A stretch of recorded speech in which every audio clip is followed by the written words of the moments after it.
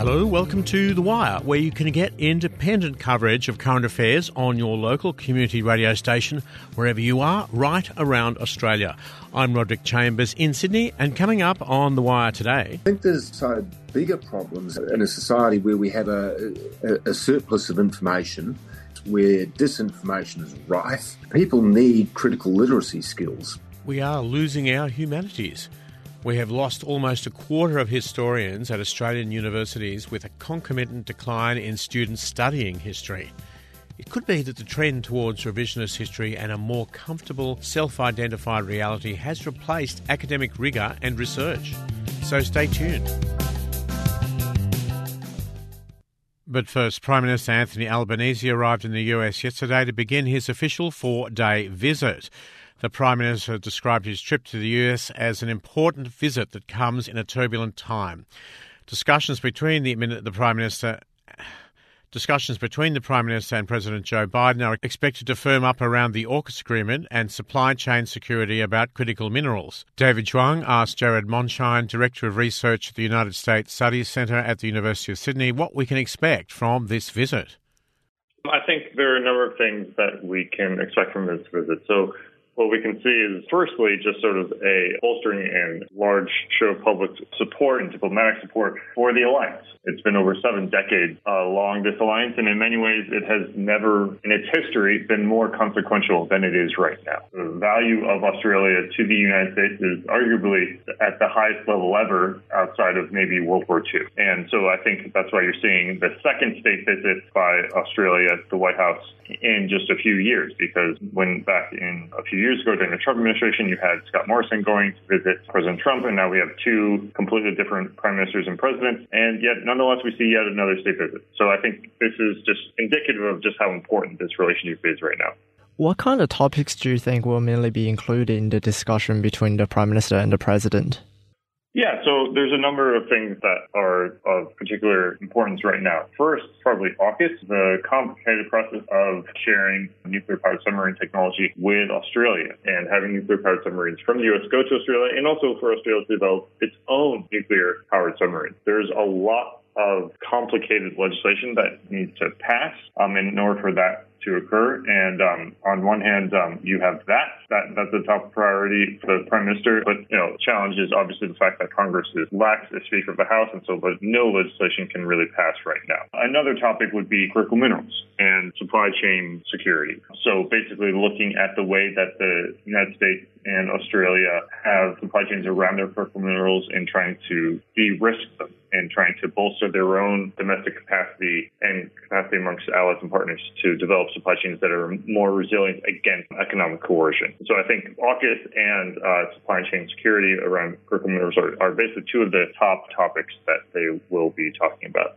So as you mentioned, there's currently a lack of speaker in the U.S. Congress. And could you elaborate on that a bit? How do you think the current dysfunction in U.S. Congress will affect the AUKUS deal?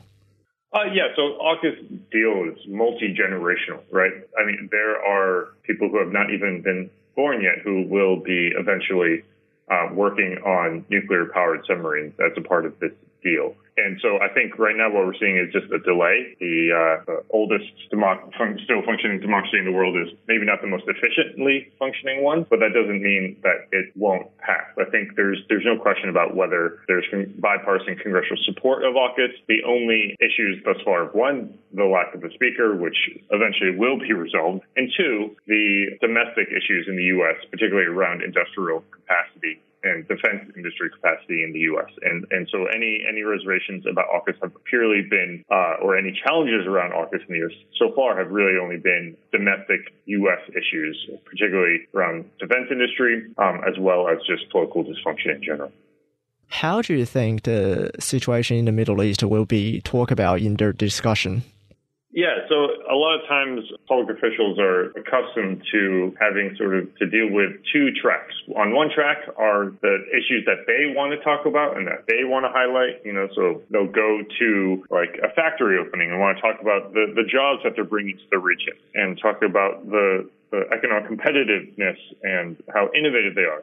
But on the other hand, you have a media who have their own news cycles that they want to pursue. And so I don't think that this visit will be immune from that challenge. And so you might have the Prime Minister and the President wanting to talk about progress on critical minerals, progress on supply chains, progress on cooperation around AUKUS. But you will also have a press corps, a media that will very likely ask them relentlessly about what is happening in the Middle East right now, the impacts of having a crisis there, as well as the voice here, as well as the crisis in Ukraine. And so they have their own agenda, and that's something that is just going to likely feature prominently in their questions, but that's just the nature of how the free media operates. What would a Prime Minister's visit mean to Australia and our relationship with the US?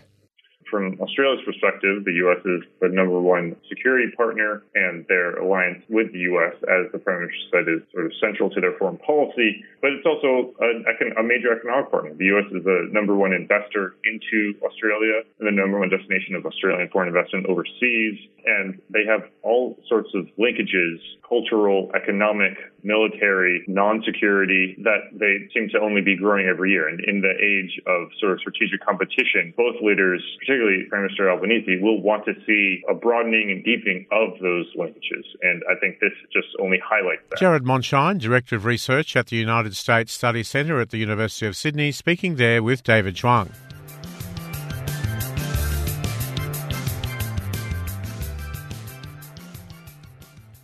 Trade Minister Don Farrell has been under fire after he granted a US diplomatic job to a former Labor ally, overriding a decision which selected a highly qualified female candidate for the role.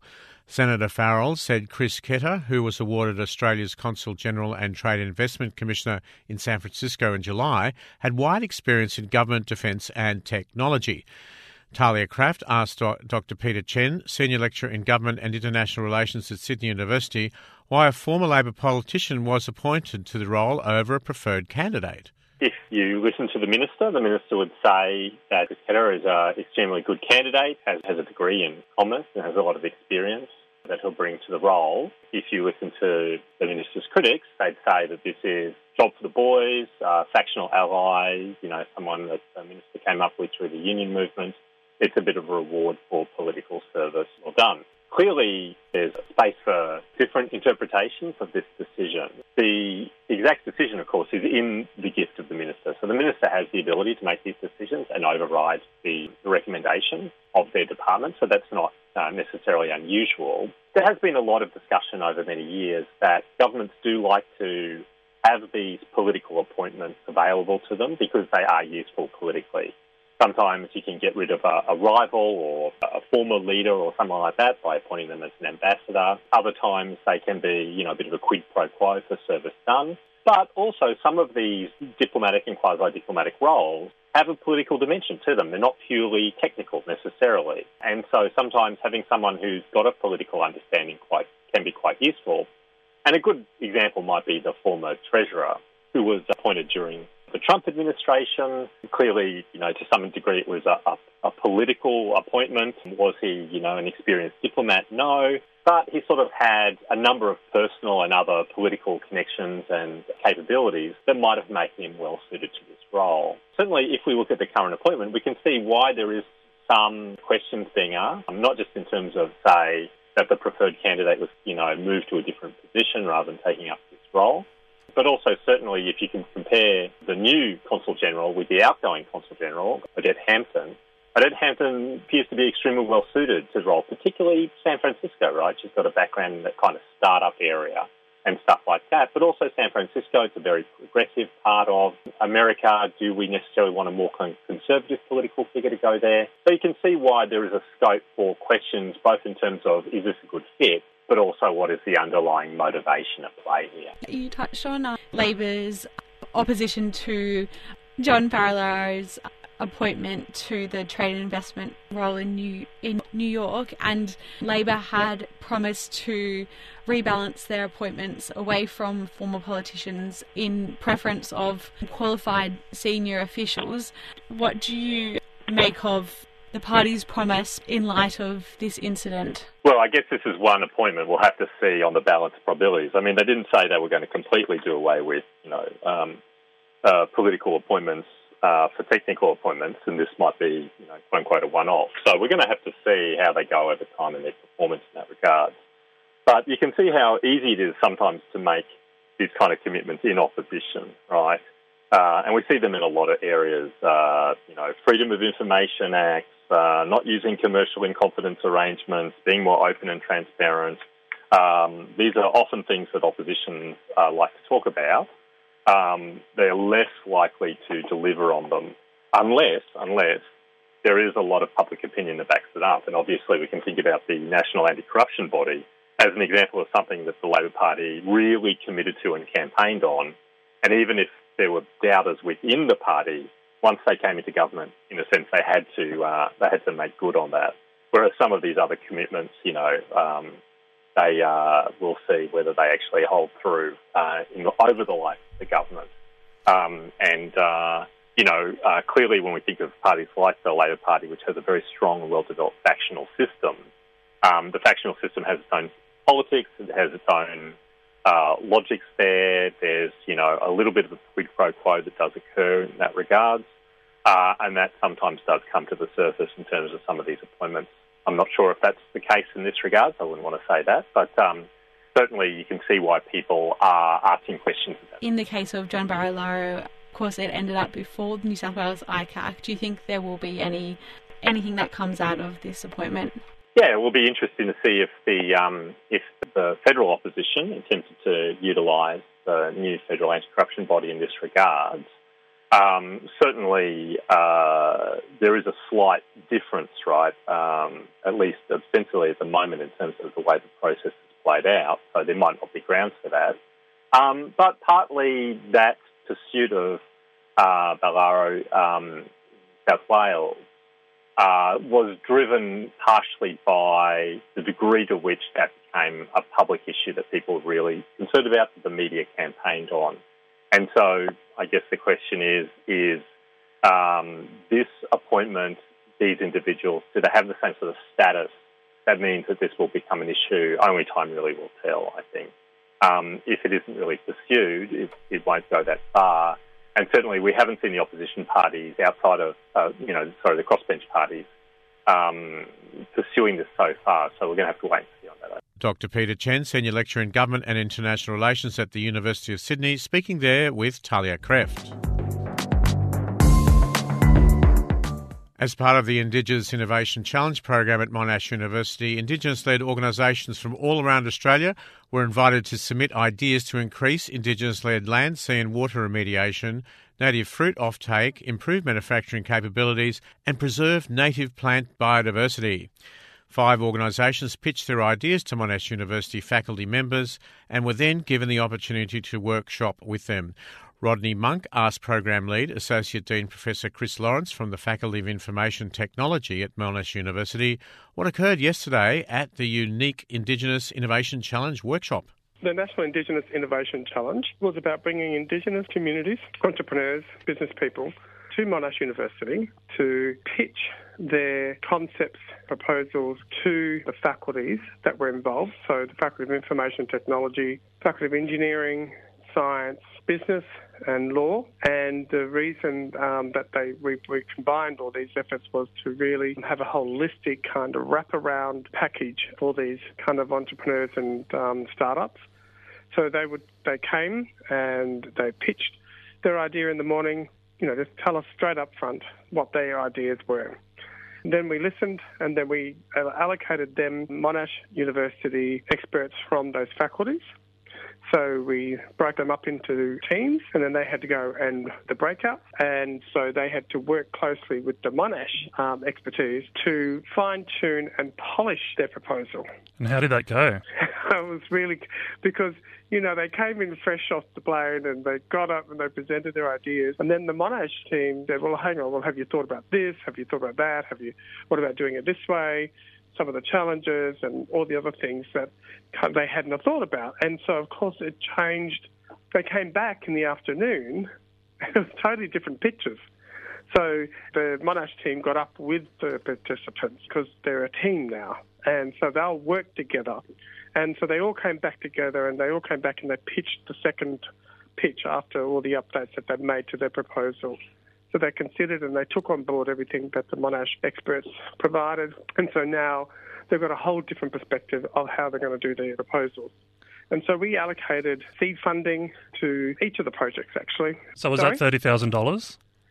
$30,000 for the top three and $20,000 for the others, because some of them were at a stage where they were much more kind of marketable and commercial, but point where they just needed that injection to get across the line where we feel that they've really got a good business concept, and we just wanted to, we can help them polish that up, introduce them to industry and government partners, help them bring students in and get their proposal where they really want it to be, where it's at that point that they've got all this expertise that, that would cost money. In everyday out there, startup entrepreneurs usually, if they don't have that kind of investment, they're not going to really succeed. And we know that they fall over. And especially for a lot of Indigenous businesses like these, they don't have those resources because they cost money. Is there an issue with finding capital? That is part of it. I think that's a big part of it.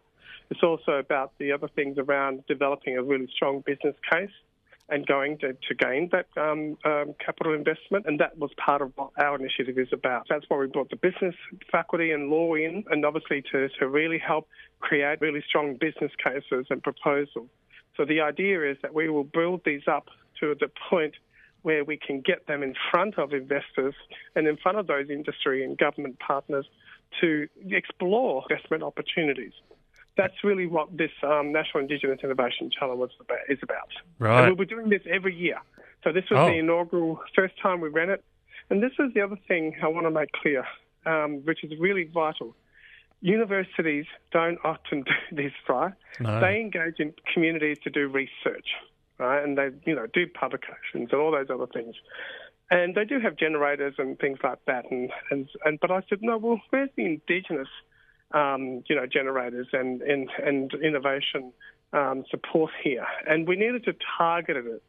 So the light switched on for us. And so as a Faculty of Information Technology, we led the whole thing, because it was our idea, it was my idea, that I thought, well, rather than we give the money to our staff to go off and do kind of, research projects and write publications, and no one really reads those, is, well, why don't we give the money to a community?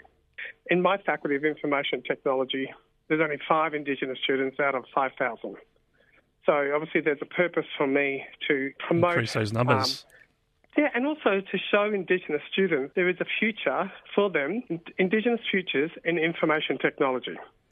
Because a lot of them think, I've got to go and do medicine, I've got to go and do law, I've got to go and be a social worker, I've got to do all these other things that are important in our community because of all those social issues and health issues, but not realising some of them are actually technologists and designers, scientists or mathematicians or engineers. But they're not following their real passion or their real interest. So this is where we want to switch this around and change the narrative, because our people, Indigenous Australians, are the first scientists, technologists, engineers, architects, mathematicians and medicine people. And if anybody can pick up a piece of wood and throw it, make it come back, they've got to be innovators. So it's in our DNA. Associate Dean Professor Christopher Lawrence from the Faculty of Information Technology at Monash University and proud Whadjuk Ballardong Noongar man, speaking there with Rodney Monk. A new report highlights the crisis of the humanities in Australian universities, with a 23% reduction in the number of historians in our universities. Stephen Hill talked to Martin Crotty, Associate Professor of History at the University of Queensland, about the decline in students majoring in history and the impact of university staff cuts. It's been a fairly long decline for history in Australia. We're particularly alarmed because the decline appears to have sped up in recent years with the events surrounding COVID and the university cost cutting that took place, and also the introduction of the Job Ready Graduates package in 2020.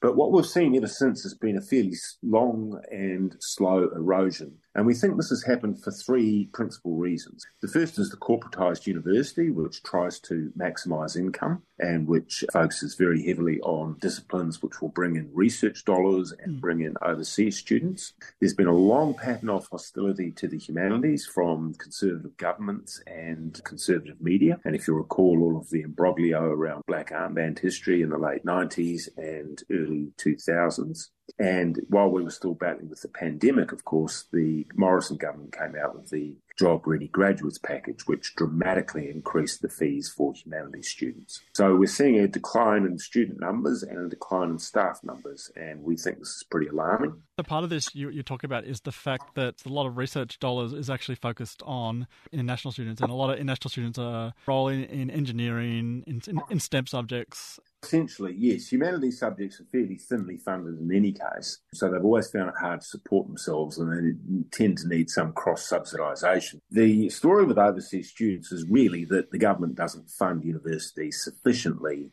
to do their teaching, and so universities attract overseas students and use the fee income from overseas students to subsidise their internal operations. But in the politics of a university, if a whole lot of students are coming to study engineering or IT, for example, from overseas, then those dollars don't really make their way to the humanities. What we found was that the number of students enrolled in Australian history courses has gone down by over 20% since 2016 in Australia. And if you look at the New Zealand figures, the numbers there have gone down by about 10% over the same time. The only difference that we can see is that New Zealand didn't bring in a Jobs Ready Graduate package. It would appear to us that the Job Ready Graduates package was essentially designed to steer students away from studying the humanities. So what is the impact culturally on the lack of historians in academic employment? I just went past a bus and it was advertising the new Martin Scorsese film called The Killers of Flower Moon, and this is actually based on a non-fiction book about Osage Indians. Are these the sort of works that, if there's a shortage of historians, that the interesting cultural works we've encountered the last 50 years, will there be a reduction of quality? Yeah, I think it has all sorts of problems. I mean, if you think back on some of the great Australian movies, you could think of things like 10 Canoes or Tracker or Muriel's Wedding or Gallipoli. These resonate because people have a broader understanding of the issues and the cultures those movies are making references to. But I think there's so bigger problems in a society where we have a surplus of information, where disinformation is rife. People need critical literacy skills. There was a time, of course, where access to information was the difficulty. Now that is certainly not a problem. There is so much information out there. So nonsense flourishes when good, reliable knowledge is undermined. While there's a lot of erudite work, major historical writers we probably know, so players like Manning Clark, Eric Hobson. So I'm assuming there's also a lot of grunt work that goes in with dealing with archives and testimony. And I get to read the books, I might attend a lecture. But what about all the sort of the stuff that the public doesn't access? Yeah, I think you're right. The historians are the ones in the engine room who are actually doing the research, and they might not always be very good at popularising their research, but it does filter through. And it filters through, for example, in radio interviews. It filters through in documentaries. But you have to have someone there to actually work out what happened. I think, for example, that Tom Griffiths has done considerable work around the history of bushfires in Australia, which might not be an area that people would think of when they think of historical work in Australia. But people such as Tom Griffiths have looked at the history of institutional responses to fire and were instrumental in having Victoria's policy about how you behave in a bushfire changed. So what does it mean for students? I think it's impoverishing for students because the students that I encounter at the moment are often wondering what the hell is going on with the world. And I think that one thing that we can do as historians is to show that disruption is normal. COVID was unique. Climate change is an unprecedented problem, but we've always had problems. We've always had to make adjustments. We've always had to change and to reinvent ourselves.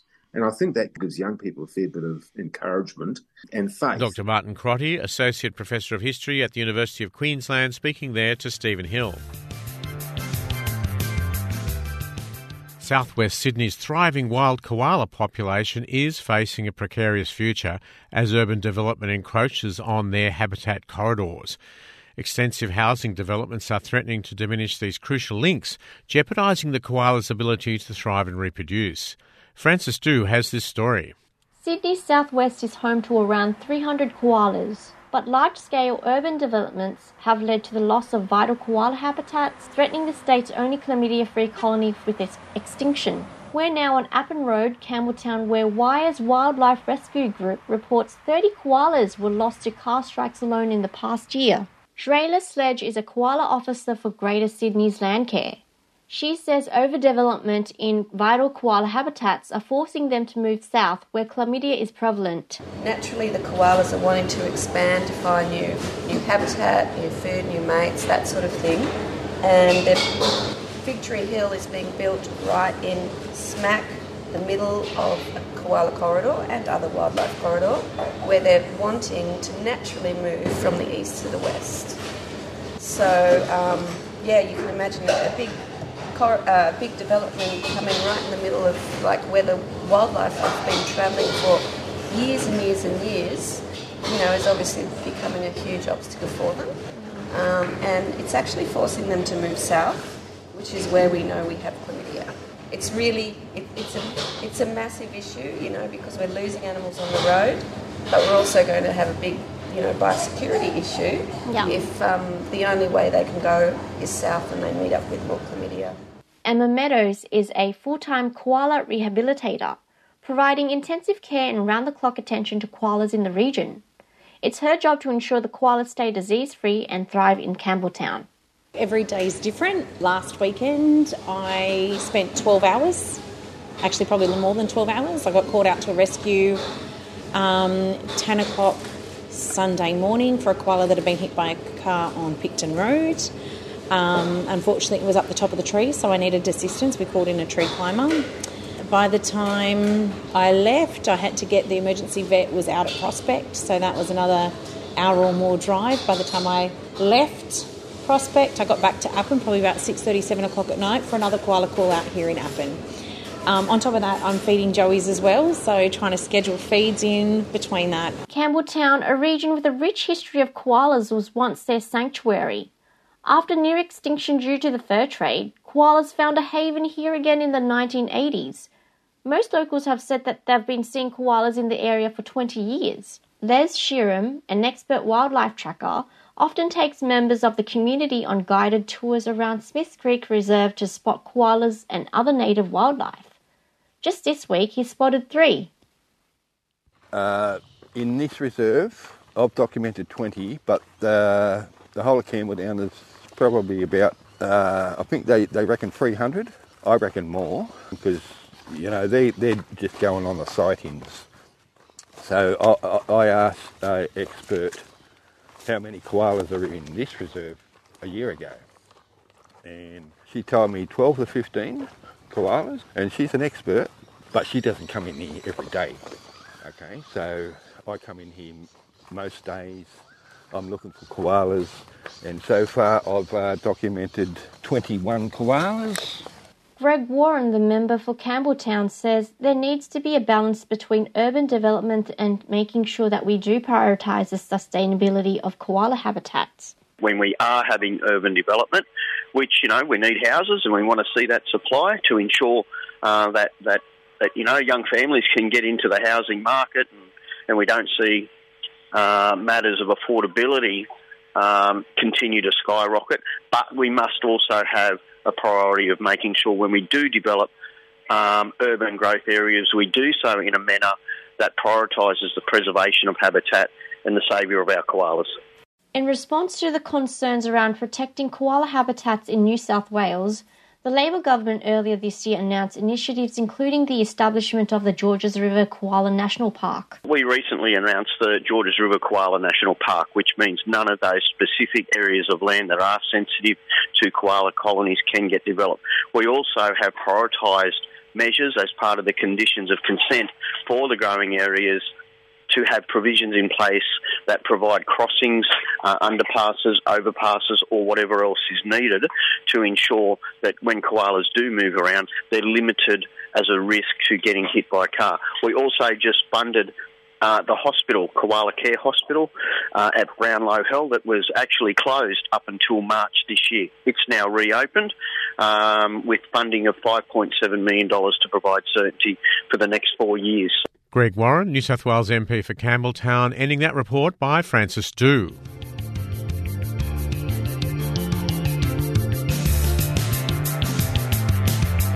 And that's it for The Wire today. You can find all of our stories online at thewire.org.au or subscribe to our podcasts.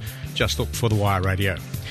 Today's program came from the studios of Radio 2 SER 107.3 here in Sydney and broadcast around the nation on the Community Radio Network. In Sydney, The Wire is produced on Gadigal country of the Eora Nation and with the assistance of the Community Broadcasting Foundation. We're going to be back again tomorrow, so do tune in again then. I'm Roderick Chambers. Do stay well and thanks for your company.